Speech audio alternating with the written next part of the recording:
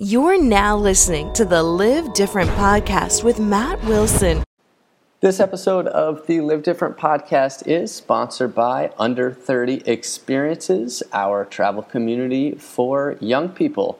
If you're sick of sitting in front of your desk and waiting for your friends to do something awesome, come and travel with us instead. We go to all sorts of amazing places, including Costa Rica, Belize, Iceland, Ireland, Machu Picchu, Rio de Janeiro, Bali, probably other places that I can't even remember that we go to right now. Come and check it out. And if you mention the Live Different podcast and promo code MATT, Matt, I am one of the co-founders, and that will earn you $100 off your next booking if you book by June 1st, 2015. So come and check us out, under30experiences.com. Hey, what's up, everybody? It's Matt Wilson coming at you from the Under 30 podcast. And today we have Brandon Epstein, a guy who, to be honest, I don't know as well as I wish that I knew him. We decided that we have mutual interests. I've been on his podcast, the Entrepreneur Fitness podcast, and just a guy whose interests align with mine. And, you know, I love two things, and that's entrepreneurship and fitness. So I really just want to have a nice, candid conversation with him, probably ask him about fitness and diet and this mindfulness thing that is going on. He was a former college football player, which would be cool to ask him about. But most exciting, December 5th through 9th, and I hope I got those dates with Brandon and I are going to be running a trip down to Costa Rica. So we're going to be getting together. You guys will hear more about that. But of course, this episode is going to be sponsored by Under 30 Experiences. And Brandon, tell me what's going on. You have, I'm pumped, man. This is cool. So you just got to Medellin? Yeah, dude. Real quick, it's December 9th through the 13th, if I remember correctly. 9th through the 13th. Good thing. Yeah, so all right, 9th through the 13th, come that week. It's a better dates anyway. Yeah, you didn't want to go the 5th through 9th anyway. No, I hear it's awful that time of year. It's terrible in Costa Rica that week. Yeah, man. So yeah, I just got back from Costa Rica.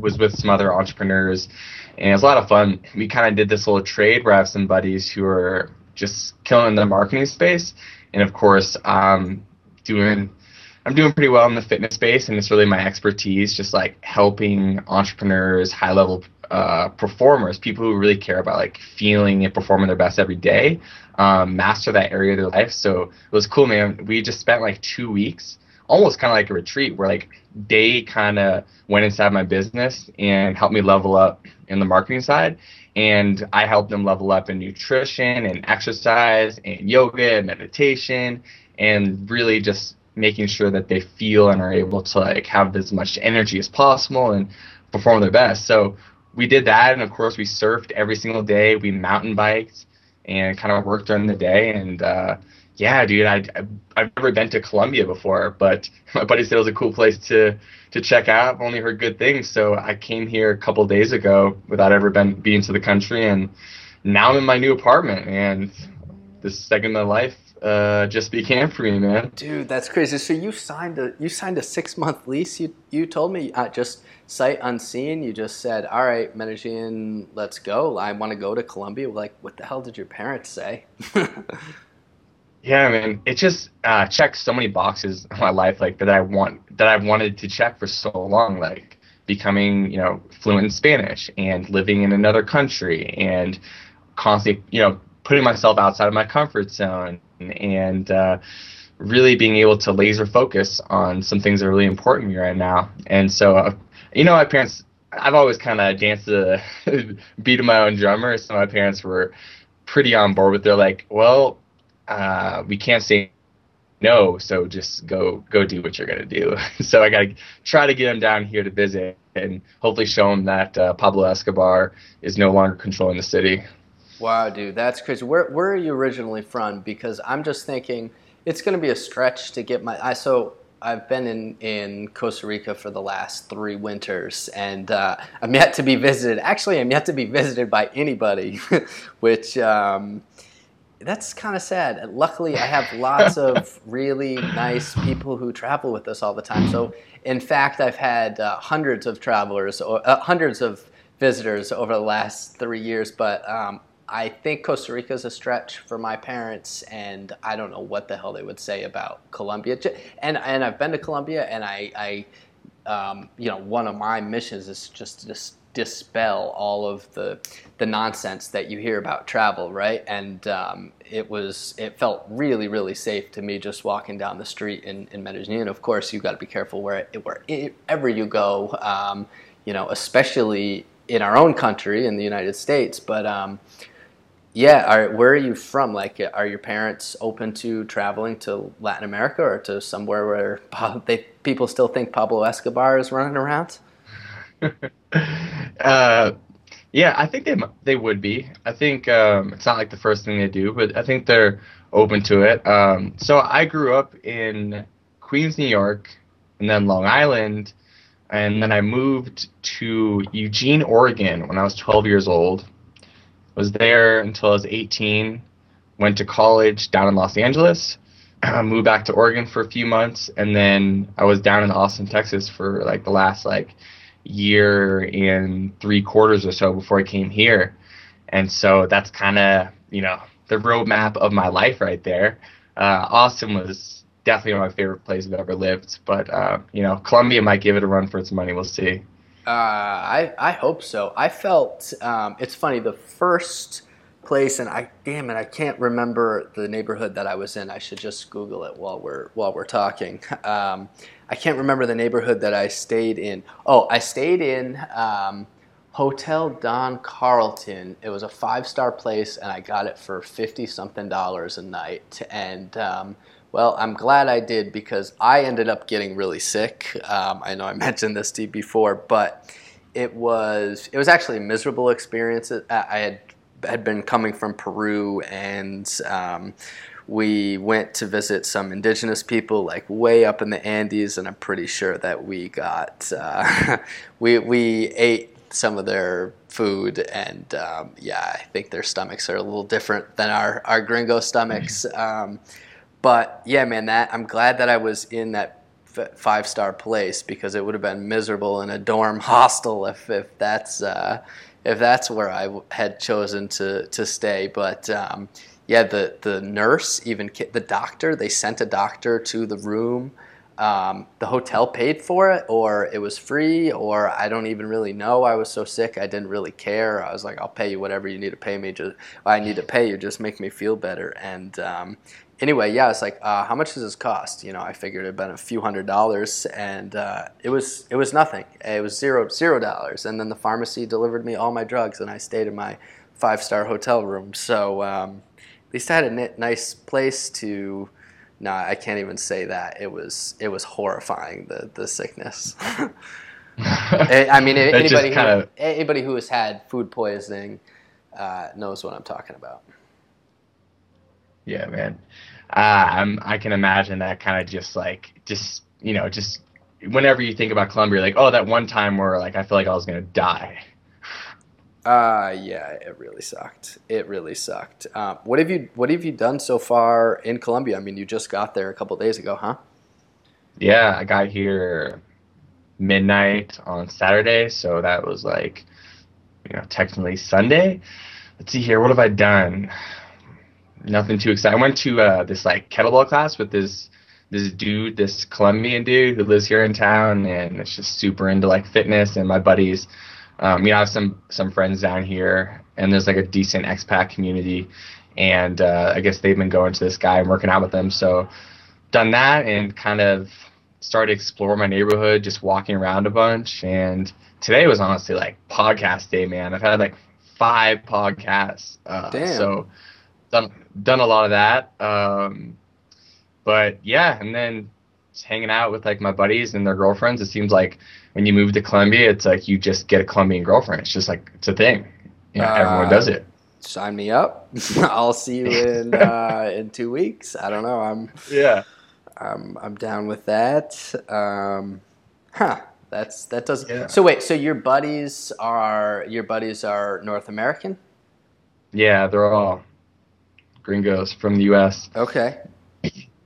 And so yeah. So are you living with them, or what's you Yeah. signed a lease with them?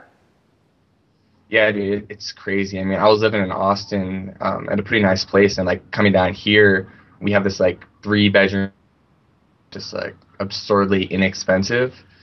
And yeah, that's like one of the cool things about Columbia right now. The U.S. dollar is just killing it here.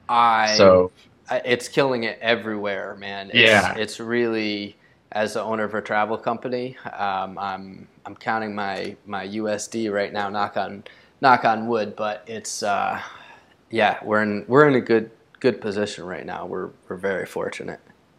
Yeah, dude. I have like 3 things I'm super pumped on so far here. The first thing being we're going to get fresh vegetables, including like fresh fruits and vegetables delivered to our house every week, just like an abundance of fruits and vegetables, and it's going to cost us $10 a piece. So that's like really sick. So cheap. And then you guys all know like the cold pressed like juice, like getting those like green juices or vegetable juices. I mean, in the U.S., like a 12-ounce one could cost you like $10, and they deliver them to your house every few days, and they're like $2 or $3 for like 16-ounce bottles. It's crazy, dude. And so just being like a guy who's into health, these are the things that make me really happy. That's really cool. That's really cool. Yeah. What surprised me when I got to Medellin was just how that fresca, how cool it was, and mountainous and green, and honestly, I don't know, like is San Jose, Costa Rica has the same kind of feeling where it's just down in that valley, and the Central Valley of Costa Rica has just that, 79 degrees and just cool and a nice breeze all the time, and it's beautiful with the mountains all around you and the volcanoes. I was very surprised about Medellin, and it just feels like a healthy place, doesn't it? Yeah, for sure. And it's super active. So there's all these like parks, like right leading up the hill, because we're in a valley, and like the city's built into the hill. And so I do these workouts called Zen Fitness workouts, and I'm doing them at this park right nearby. And there's like, it's crazy. I set it up like a couple weeks ago, and there's like 80 some people in the group already. And I'm just doing it in a park, and we like walk by these parks today, and there's just like fit people doing like exercise everywhere. Like there's these like 50 old people doing like they're like little workouts with the music, and then there's like other like people just running their friends through like circuits, and like you just go up this hill, and it's just like fitness everywhere, and people walking, and it seems like a pretty healthy city, honestly. And mountain biking is big there, I noticed. And yeah, just with the hills. I mean, it's like the city. It seemed to me, and again, I didn't get out very much. I was pretty much 3-4 days in the hotel room. But in the center of the city, it was the city, of course. But then you said you live in Poblado, is that right? Mm-hmm. I'm pretty sure that's where I stayed. That's like the big. There's a lot of high-rise, real nice, brand new condominiums all in there. There's a good nightlife scene, et cetera. Is that right? Yeah, exactly. Okay, yeah. And then behind that, it's kind of on the not in the outskirts of the city, but right then it's like you can just go up into the mountains. It seems like, right? Mm-hmm. Exactly. Okay. Yeah. That's exactly what. Yeah, where I was. Tell me. Wait, so 80 people signed up, or is this because you live in the expat neighborhood, or are these Colombians, or tell me about that? I don't know. I guess I'll find out. I'm doing the first workout on Saturday, and yeah, I guess people are hungry here for something new. So with these workouts, like, I'm just like a normal dude who knows like everyone just wants to feel good. So in these workouts, I just advertised it. I was like, this is a place where we can go get comfortable being uncomfortable. We'll get to know each other. We'll create this family atmosphere. We'll do some yoga. We'll run you through some like fat burning exercises. We'll do a little meditation. We'll get you ready to crush your week. And yeah, people responded well to it. I was doing these in Austin, Texas as well with a bunch of people, and they're going awesome. So I was like, well, maybe people would be into this here. And yeah, the response has been awesome. So damn, that's really cool. And I know culturally, I might be stereotyping a little bit, but when you just show up to a place and you're like, everyone is good looking and everybody is in shape and people care about that stuff. I know for sure that Colombians are very into what they look like. Like, I know plastic surgery is huge there, and sometimes you just get to a city like Austin. Although I haven't been to Austin, and Jared, my co-founder, just moved there, and so eventually I'll go visit him. I think, but you just get to a city and you're like, oh, okay, people care what they look like here. The people want to be in shape. I wouldn't be surprised if Medellin is that same kind of city, Yeah, it definitely seems that way. And, speaking from my experience of being here for, about 46 hours so far, I'm going to say that, yes. Yeah. They seem like they're really into that. I mean, I hear from like friends who have lived here a while, and their experience and like going to the gym and things of that sort, and just how social dynamics work here. Like, it's a pretty important thing. It's prioritized. Yeah, no, for sure. And Latin cultures are definitely definitely into that. You go to Europe, right, and nobody lifts weights, or even just take this one, us. Go to San Francisco and everyone's like eating nuts and twigs off the ground, right? And nobody's lifting. And then go to New York or Boston, and people are roided out of their minds, or Miami, right? So even East Coast, West Coast, in the United States, people have different fitness goals. It's kind of interesting. It is, man. It seems like. More and more, I mean, you see, like, if for those of you who are listening who like listen to other podcasts and stuff, everything is kind of starting to take a turn to just like, how can I exercise to like feel my best every day? And I think it just happens to be that like when you feel your best, you end up oftentimes looking your best too. And so it's cool to see that too. I mean, dude, I've like interviewed, I'd say, like most of the people who are in like the top 10 health podcasts in the US, and they're all like really good dudes, and they all kind of preach the same thing, that whole like mind, body, emotional, spiritual, mental, physical aspects to health. And when you do that, you end up creating that like body that you have always wanted, because you treat your body like that temple that it is. So it's a cool movement that I'm definitely seeing going on the internet, and I think it's going to make its way into more and more like smaller sub communities soon. No, I totally hear you, and I like just from the stuff I've listened to of yours, or your stuff you've done on Under 30 CO, and just knowing what kind of product that you put together, like the stuff that we'll be doing in Costa Rica, like you just explained, that stuff with balance, right?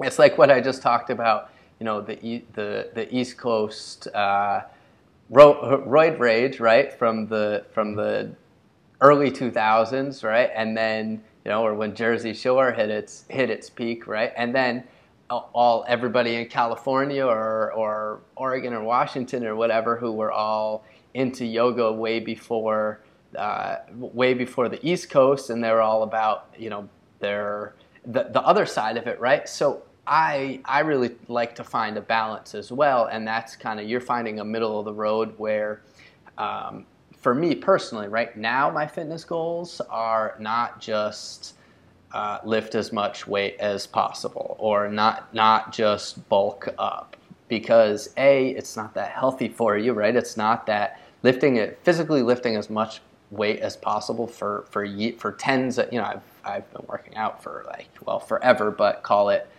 in a gym type setting, lifting weights since I was 15. So I can't do it forever. Like, it starts to be a lot of undue stress on your knees, or at least lifting that heavy, right? Like and I'm talking 300 plus pound deadlifts and squats at that level. And, it's going to be a lot of wear and tear on your body eventually. And then I started to get into yoga quite a bit. And then I saw the other side of it. But what I found there is I didn't really relate to a lot of the teachers or just within the physical aspect of things, right? And of course, that's the first thing you go there for that's most people's gateway is like, oh, I need a workout, or oh, I need to de-stress, or oh, I need to relax, or oh, I want to be more flexible, or whatever. And then you get into the more mental aspects, of course. But for me, I had a lot of trouble relating to some of the teachers because I'm like, all right, well, this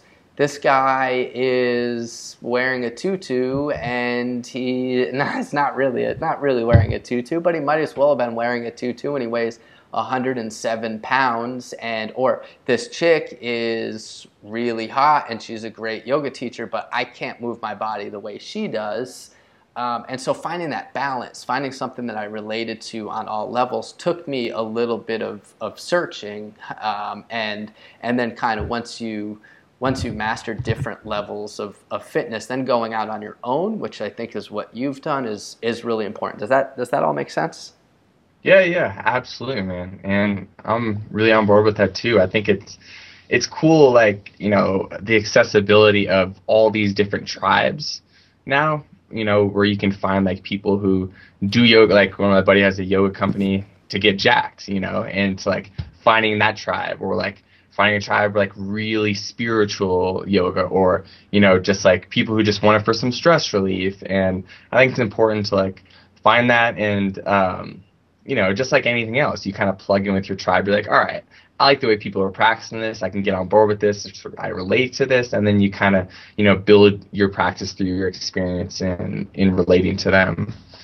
So tell me, can you walk me through a workout? Because, I get it. I get the, I get the reasoning behind it, but if I wanted to go do one of your workouts, right? What would I do? What would you have me do?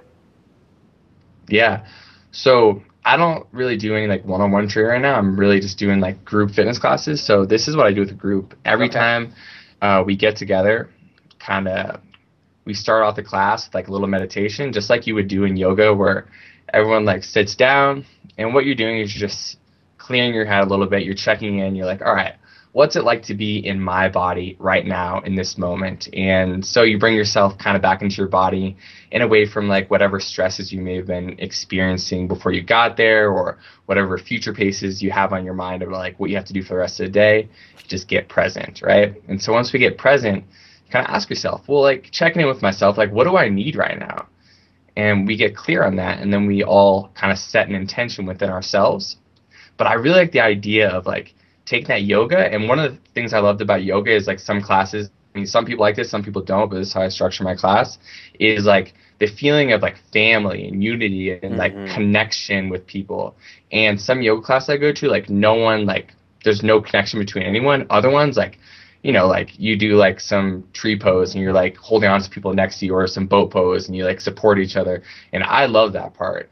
And so I wanted to bring that into my workout. So after people set intentions, what we do is like everyone kind of huddles up together, and everyone kind of shouts out their intention, almost like you're on a sports team, and then everyone else echoes it, and you kind of feel supported. And as it goes around the circle, it builds more momentum, more energy, and everyone's just juiced by the end of it.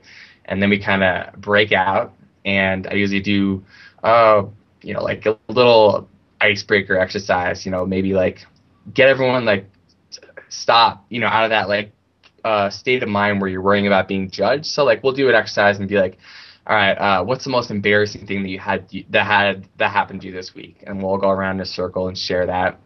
And then, kind of loosen people up. So we got in this state of like clarity before you start the class, where like, what your intention is, why you're there, you feel comfortable with people around you. You also feel this sense of like non-judgment, and you just, you feel good. And so from there we start like a warm up, which is just like, we throw on some like fun music, some kind of upbeat, some like house music, or, on occasion, maybe a little Taylor Swift goes on. I don't know. Some people put on the playlist.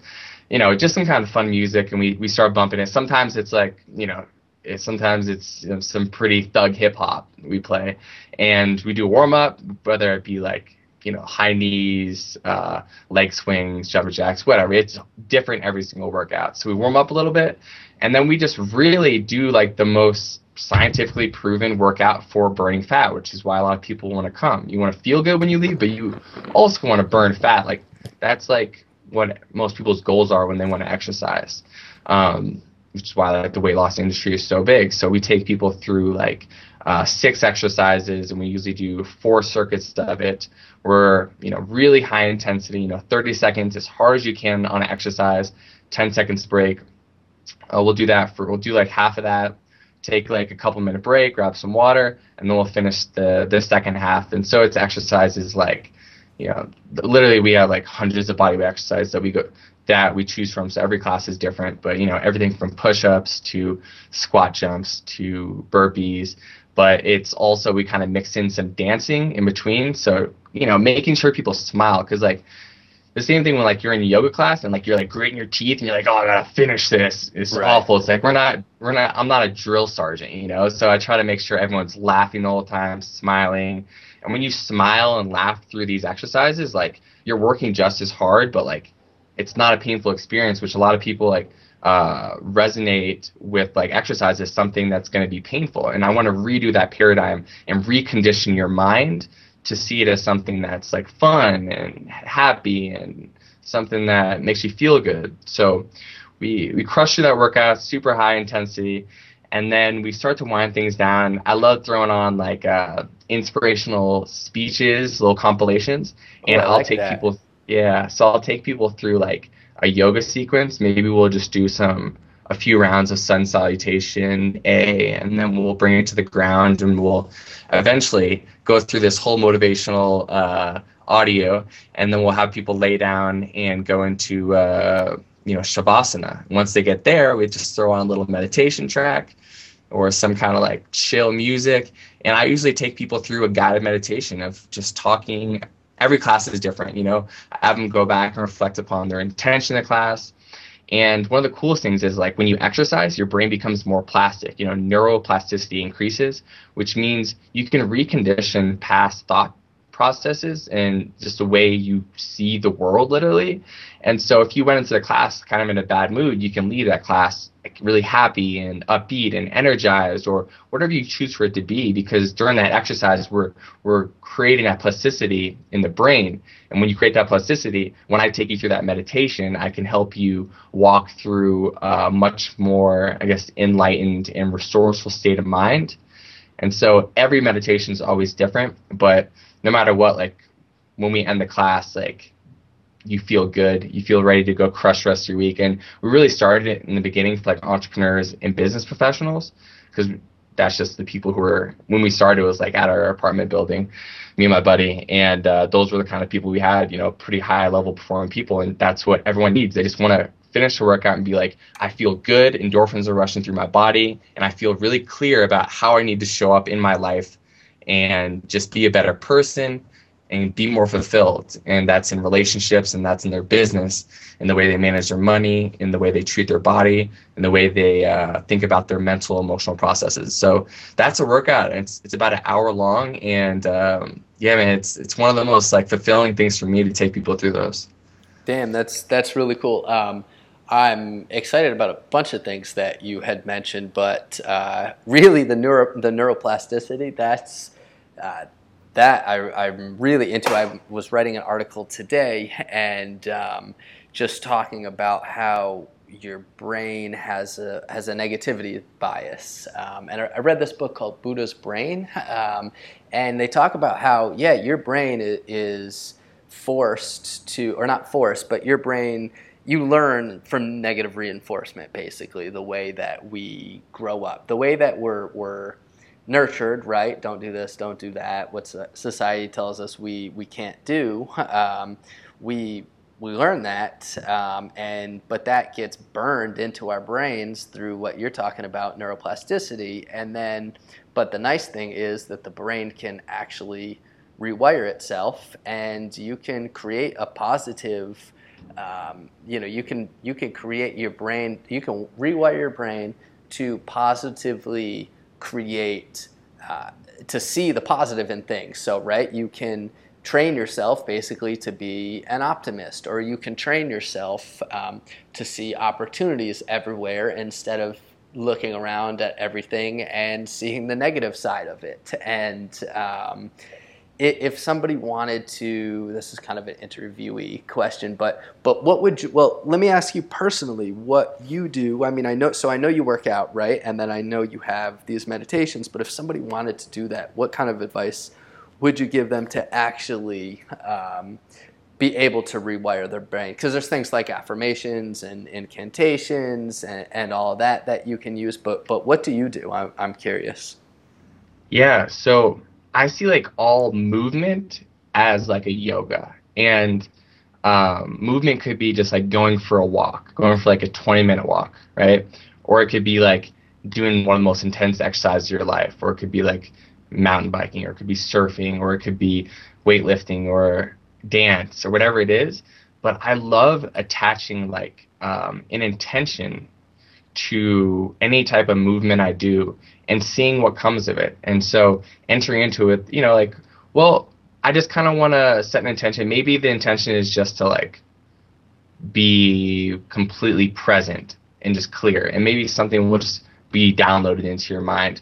Maybe the intention is to like, you know what, when I want to transform, my mind and my perception of the world through this workout into like feeling more energized afterwards. And it's crazy though, once you like set that, once you like flip that unconscious switch and say like, hey, listen, like this is kind of like what I want to get out of this movement or whatever it is. Like I noticed that like once you do movement and this exercise, like something happens where like your guard is kind of let down during that movement, and you're able to just get these like this flow of like ideas or answers to things you're dealing with in your life that you wouldn't be able to get if you're just kind of like sitting there at a desk and going, how do I solve this problem? How do I solve this problem? Or how can I feel better? How can I, solve, how could I be like this? When you kind of just like release that during any type of movement, you're much more likely to get some resolution, a little bit more peace. So that's what I personally do, I'll admit it. Like I use movement, exercise like a drug sometimes. If I'm like trying to make my way through something mentally, emotionally that I'm dealing with, like I'll go do a workout, and I always come out on the other side with more clarity and just a more positive perception of it. And I think the biggest thing what it does, it like takes me from this place of like being a victim to like at least believing there's a possibility that things could be better. And then once I get there, I can start to transition into this like state of mind of like welcoming in answers. And then if I'm really, just crushing it that day, then I'll kind of be able to just let go and surrender and enter this place of like oneness where, infinite good things can happen to me. And I kind of think those are like the stages you go through when you're not feeling great. Mentally or like emotionally, you're in that victim stage. And so I use exercise to try to get me to level up to at least that stage of like believing that there's a possibility that this could be a resolution, or I could feel better. And so I definitely use like exercise in that very strategic way a lot of times. No, I really like that. And what most people don't realize is that yoga, right? What you had mentioned, or just movement. You said you use. You said that you use physical exercise like yoga, but what yoga is the shit that you're supposed to do before you meditate, right? It's supposed to be the stuff to calm your body down, to physically let go of the stress and the tension in your body, so that you can sit still, so that you can have a clear mind, so that you can go into a flow state, like you said. And people don't realize that, and it's just like the process of flushing all that out, and then you release all those endorphins and all those positive chemicals. You get rid of, all the bad ones that are excreted into your body all day from your stress and your cortisol and all of that. And what people are seeking in drugs is that kind of on a neurochemical, on a neurological level, it's balancing those chemicals in your brain, or it's excreting a certain chemical or feeling a certain rush, and that's what people are looking for in antidepressants. And it's sad because our society has all the, our capitalist society, and with all these marketing dollars to advertise, are you feeling low? This is what you should do. Well, I'm not a psychiatrist here, but a lot of people who are on antidepressants, well, you could have just taken a walk around the block. I'm oversimplifying it, of course, but the same chemicals are going to be excreted, or you're going to get getting your synapses firing like you did in exercise, and that's going to make you feel a certain way. And that's what people look for in drugs. And whether it's antidepressants, clearly I'm pretty antidepressant, but whether it's those kind of chemicals or whether it's alcohol or whatever other drug that you're putting into your body, yeah, you can get those chemicals other places. You can change your mind state. You can feel better doing these type of things. It sounds corny when people say, "Oh, I'm high on life," but it's literally what people are seeking with this kind of stuff, I think. Yeah, for sure. I mean, it's seeing like exercise for what it really is. It's like an incredible tool. And like, I love learning about all these things and different types of meditation, and like, things like circling and like all these things, and in yoga. But I see them all as like, they're like just tools in my life that allow me to like just feel good, which is the ultimate goal, is to like live a fulfilling life. And I think the biggest thing that I always try to do with people is re-engineer that programming that exercise is supposed to be painful, and it's something that just adds to the stress, to helping people perceive it as something that's part of the answer, part of the solution. And that just takes some reconditioning. I think the beautiful thing is like, I mean, my main goal behind like doing my Zen fitness classes was like raise a collective consciousness of mankind. And that's what I was trying to do. And I think that happens when people are able to enter this headspace where they start to see this natural intervention of exercise as a solution to a lot of issues they've been dealing with, and they start seeing it as something that's going to make their life better versus something that they have to do, or they should add as like a to-do that like, they have to go get in, but instead see it as like, wow, I get to go do this. This is like nourishing for me.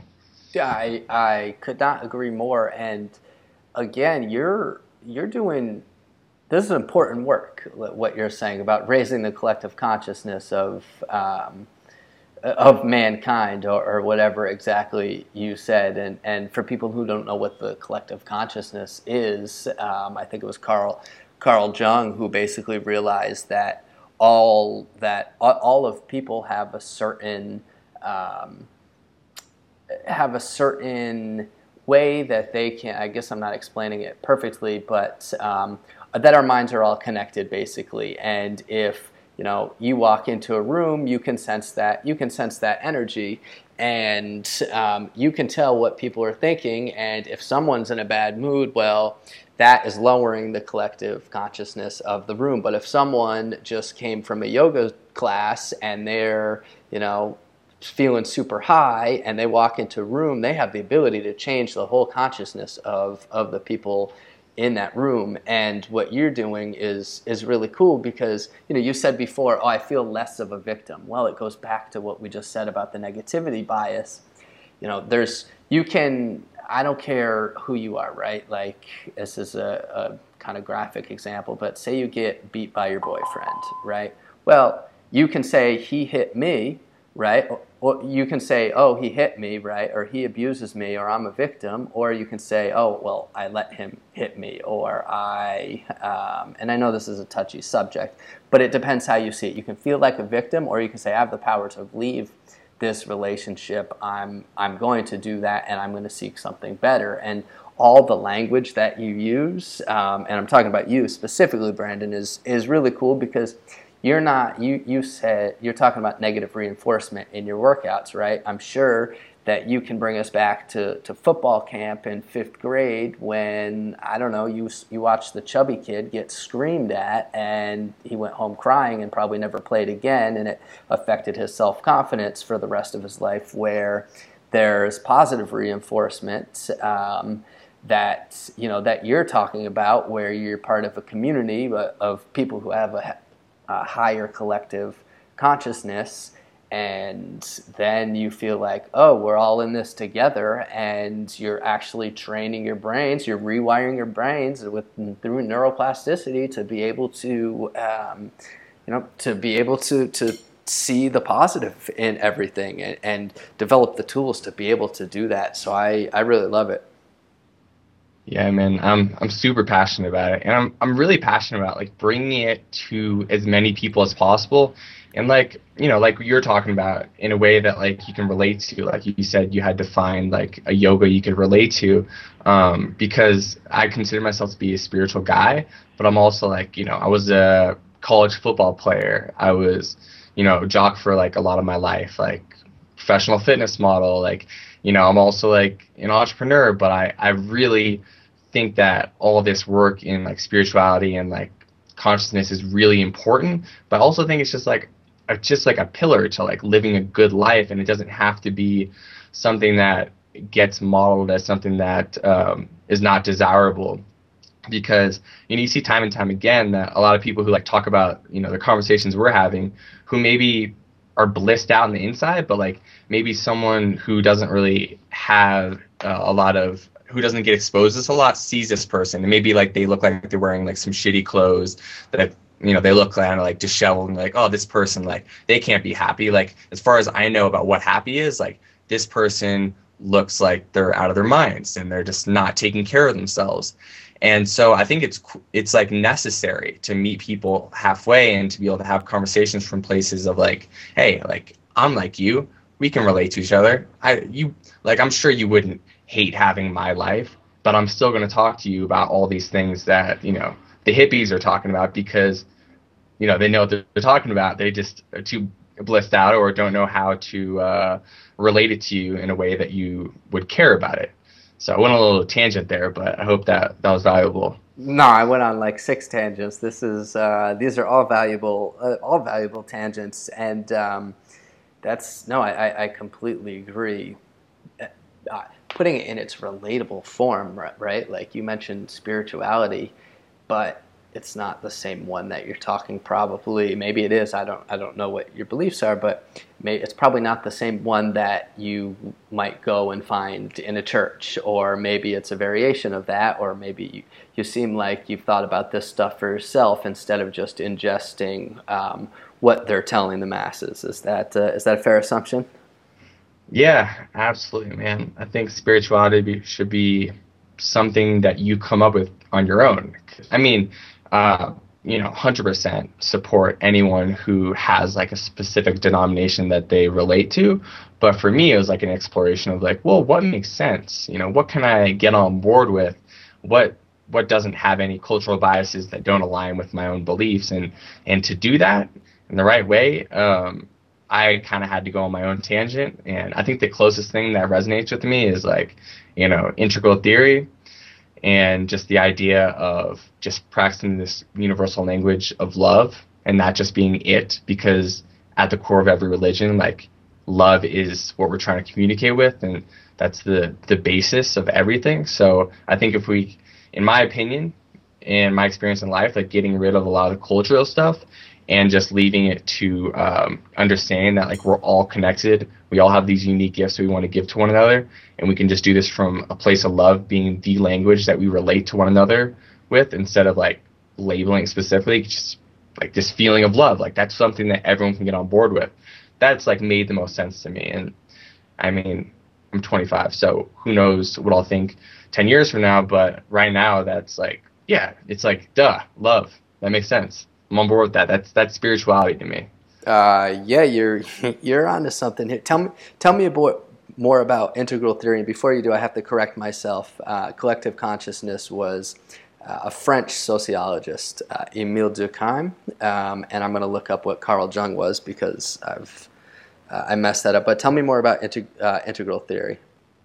Yeah, so basically integral theory takes like all the knowledge we have to this point in time on science and religion and kind of boils it down to like the most like usable form of like whatever I guess you call it, like spirituality as you can, and like making sense of the world. And so integral theory gets really like deep. There's like this guy Ken Wilber and another friend of mine, Mark Gaffney, who are on, they're actually like making some major shifts in the world. They work with John Mackey, who's the founder of Whole Foods, and some other really successful business men and women on this board to kind of like bring this whole idea out to the masses. And it's actually kind of complicated, so I'm not going to like break down like how they like segment integral theory. Yeah, and say I'm that, really like, putting you on the spot here, Yeah, asking you about no. integral theory. I did my best for collective consciousness and also Carl Jung, collective unconscious, which I will explain in a minute. So I got a little mixed up there, but I'm not doing too bad. So I don't mean to put you on the spot, but if you can explain it in layman's terms, that'd be great. Absolutely. Yeah, and so basically layman's terms, like the easiest way to explain it is like it's combining all the good parts from science and religion so we can like speak to one another in this language that we can all relate to. And that language just turns out to be like the language of unconditional love. And that's like what integral theory like basically boils down to. And like part of it is the fact that like there's like these two segments to it, right?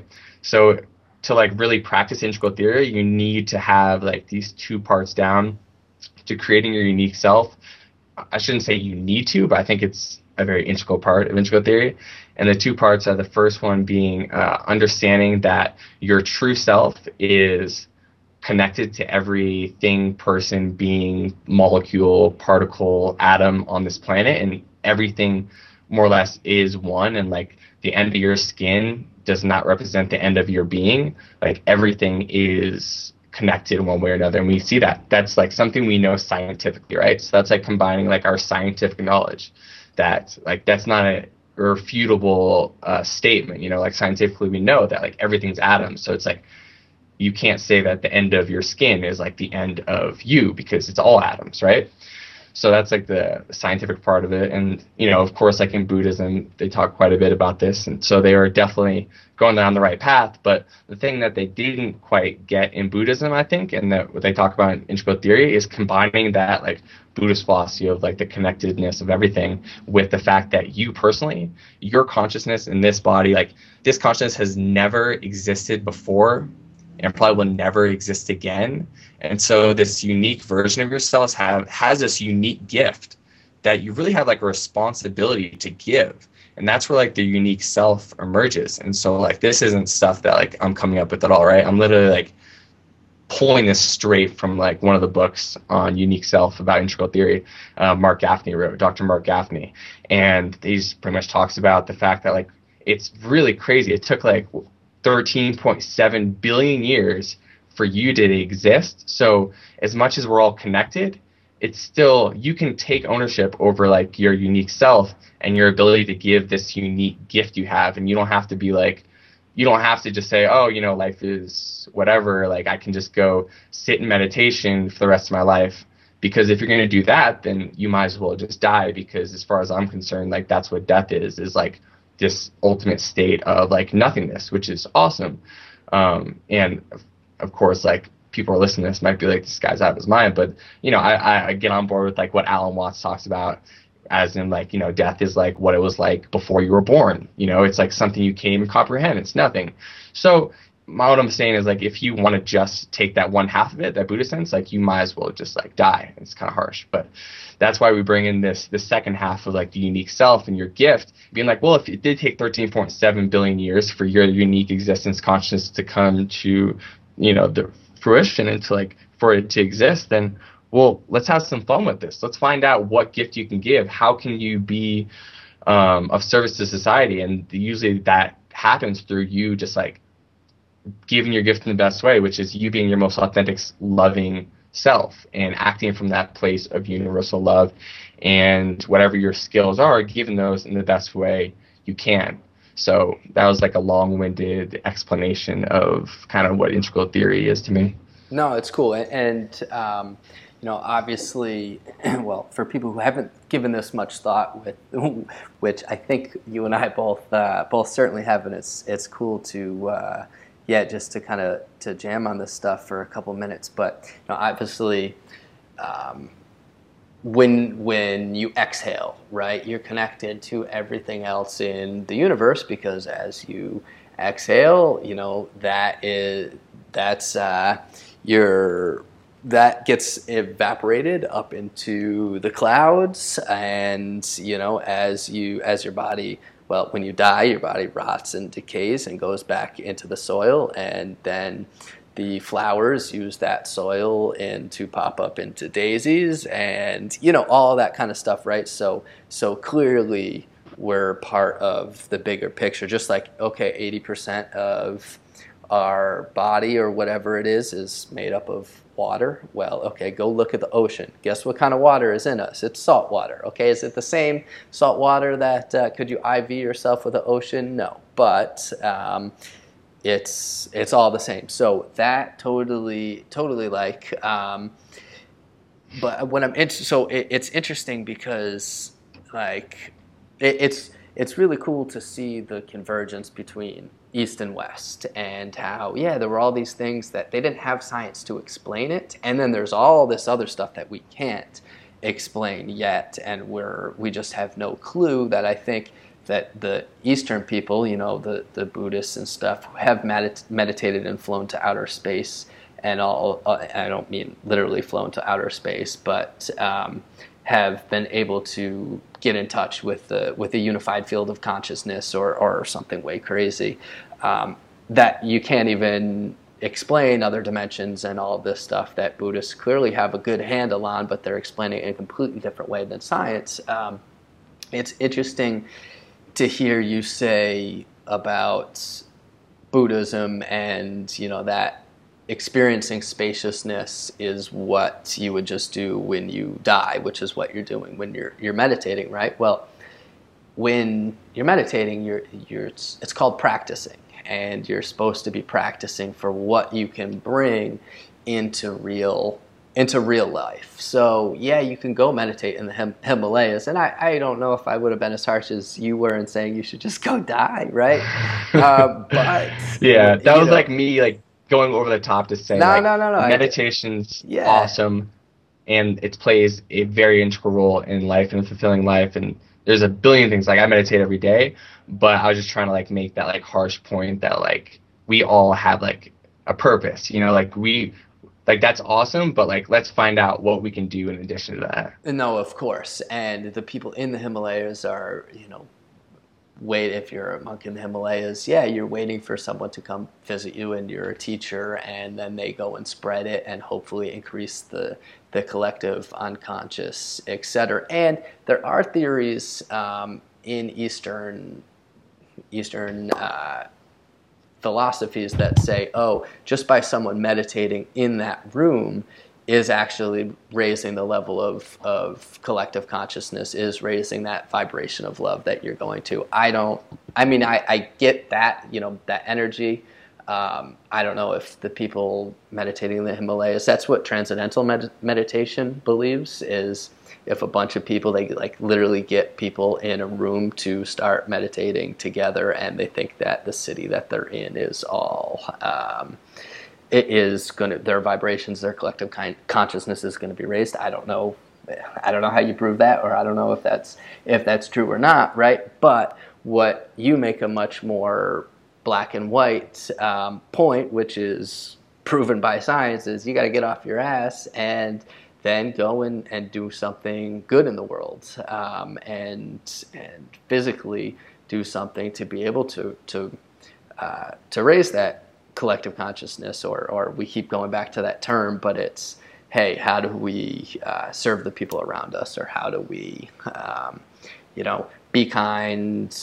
You have a meditation practice because you're practicing being clear and being in the flow and being kind, and then you can go out in the world and actually do that, and if you do that, the world will be a better place. Does that make sense? Yeah. And one thing I want to definitely point out is the fact that I want to make sure that no one thinks that like meditation or anything like that is like not a worthwhile thing. It's amazing, and that like I guess what you brought up actually like really kind of brought this to the surface of mind, that like the Himalayan monks who are bringing people to them, like who like find it as like part of their journey to go explore that with them. I mean, those Himalayan monks are living their dharma, right? Their unique gift is introducing this to other people. Mm-hmm. So like you could definitely, I guess I was being a little harsh earlier, but like you could definitely like meditate your whole life and be giving your unique gift. I just wanted to make sure that people understood that, like, yes, though that you're connected to everything else, you need to really discover what that is for you. And if it is going and meditating every single day and like inspiring millions by doing that, or maybe that is just point blank what your dharma, what your unique gift is to give, that's awesome. But you need to explore that and find that out for yourself. And so that was kind of the point I was trying to make. No, I like it. And what, so on Under 30 Experiences, everybody's always asking, hey, how did you figure out what you wanted to do with your life? Or how did you just go and do it? Or how did you find your calling? Or I get that so often, and it's frustrating to me because I don't often know what to tell people, or, I tell them a handful of different things. But, it's pretty cool to hear you're 25 and you have it. I don't want everybody to think like, this kid Brandon has it all figured out, right? But maybe at this current moment, maybe talking to me and being present and discussing this with other people so people can listen and improve their lives because of it. You got it figured out in this moment, so that's pretty good. Now that may change in 10 years, like you said. But to get to 25 and to be able to kind of find that calling early on and be able to do work that you really value, people ask me that question all the time. What would your answer to that be? Or what do you tell people when they ask you that? How I've kind of gotten to my place of like development right now? Yeah, and I mean just mainly people are concerned because we have those pesky hours between 9 to 5 where people are obliged to work, to make money, to find a way to support themselves, but they don't want it to be, god awful like so many people are stuck doing. How does one go about, finding that for themselves, something that does excite them, or something that they could look at and say, yeah, this gets me out of bed every morning, or finding their true calling like you've kind of described it as. Yeah, and I really feel like, at least for now, I have found my true calling, but it's been like, an incredible journey of like doing things that I felt called to do, and were always, almost always very uncomfortable and outside the realm of like what were acceptable. And I'll tell like a quick little story. Back when I was playing college football, like I got really into Eastern medicine and like energy healing and meditation. And I was like literally like healing players on our team using like different types of energy training and their chakras and meridians. And like my coach thought I was out of my mind. He was like, Epstein, you're fucking crazy. Sorry, I don't know if I could swear on your show. But he's just like, please bring it on. What did he really say? He's like, Epstein, like, you're fucking crazy. What are you doing? But like players would come into me every game because like I would be able to like help with their injuries. And so I got in this, like, I discovered kind of like I'm a healer. And like that didn't click for me in that moment. It didn't click for me for like years afterwards. But like over time, I keep on getting pulled back to like things that, understanding that things that make other people's lives better fulfill me. And so it really has like, it happens through like me training people in nutrition or exercise or meditation or any of that stuff. So it just makes me want to keep on learning more because, of course, it makes me live a happier life. And that's my ultimate goal, like, is to be the best version, happiest version of myself. And then I'm just kind of it's come to me over the last year or so that like my purpose here is to be a healer because I have such a strong drive to learn this stuff and to give it to people who are interested. And of course, this has been like quite the journey figuring this all out. And I think one of my mentors has this like awesome quote. It's that love tells me I'm everything, and wisdom tells me I'm nothing. And between these two banks floats a river of my life. And that really is like my world constantly. But when I do get to, when I get to states of like love, I can really give it, and I can share with people what I learn. And I think it takes me through this like constant cycle. And so I started in this like cycle of like not knowing shit, right? Like I didn't know much at all. I wanted to help people, but I didn't know much. And so like this probably started when I was like 16 years old. And I think year after year, I get to learn more and I understand more about myself and become more comfortable in my own skin. And I just accumulate more knowledge and I'm able to give a bigger gift every year. And I guess that's just kind of been how I've gone about this. It's like this endless cycle of learning and practicing and giving. And yeah, man, I hope that's a good answer. That's like the best way I can describe it. That's a fucking awesome answer. I'm I'm really impressed, and B, I'm really pumped that we got to talk because I don't know. Well, I could talk for like another hour or two. I do have to go and make dinner for my grandparents, or at least put it on the grill. Do you want to send me a little bit more? Because I'm definitely interested in kind of the Eastern stuff, obviously by just people listening to this, but interested in the Eastern stuff and the alternative medicines, and I don't know whether it was Reiki or what we were doing to your buddies on the football team, but I'd be really interested to hear because I don't know, people might listen to this and think that we're both crazy, or people might think, hey, these guys are onto something that not a lot of other people are thinking about. Not a lot of other people are, like, we want to get to a whole different level. I actually had a Buddhist friend, this little Chinese girl named Sally, and she's like, she's just really funny, and she's like, I want to come back. She's like, I tell my friends, why do I study Buddhism so much? I don't want to come back in 3D. That's not good enough. She's like, I want to come back in different dimension. I'm like, all right, well, that's, and what you said about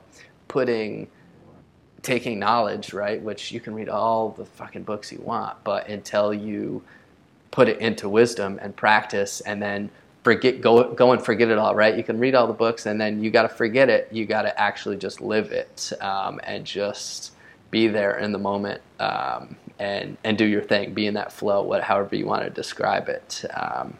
That's what it's all about. This has been an awesome conversation, and even cooler, we got 5 days in Costa Rica in December to be able to do this. So, boom, baby! I know we're gonna get into some fun stuff there, man, and kind of really immersing ourselves in all of this and exploring it, the nutritional aspects, the exercise aspects, the mindfulness aspects, like all that stuff. It's juicy stuff, and it's kind of been the tip of the iceberg here, but I'm pumped to explore more, man. This was legit. I did not expect this conversation to go I didn't have a whole lot of expectations. I was just like, I know Brandon's cool and he's into the things that I'm into, but I didn't know we were going to hit this level in this hour. So I'm impressed. I'm really excited about this trip now. Or actually, I've been dying to get to Colombia, so I might have to hit you up and just come down for a couple days. And I want to go and see Cartagena also. So if you're up for a little side trip, I might. There's a lot of cheap flights to Cartagena, so it's been a place I've wanted to explore for a while. 100%, brother. I'm on board. Dude, sounds good. Well, hey, if you don't mind, send me a couple things, or just chat them to me or whatever, and we can link them up for people who are dying to hear what kind of energy healings and alternative medicines and all that. And I gotta go put dinner on the grill. Yeah. Do you want me to record just like a short little audio or no. We'll just put it like in some. We'll just put it in some notes. Yeah, no, just email it to me, and just a couple links if you think anybody else will. I want to know. So, and then the reason we do have these conversations is so other people can listen in. So, yeah, we'll link them up for people. Absolutely, man. All right, dude. Well, I'll talk to you soon. Enjoy dinner with the grandparents. Thanks, Brandon. I appreciate it. Take care. All right, man. See you.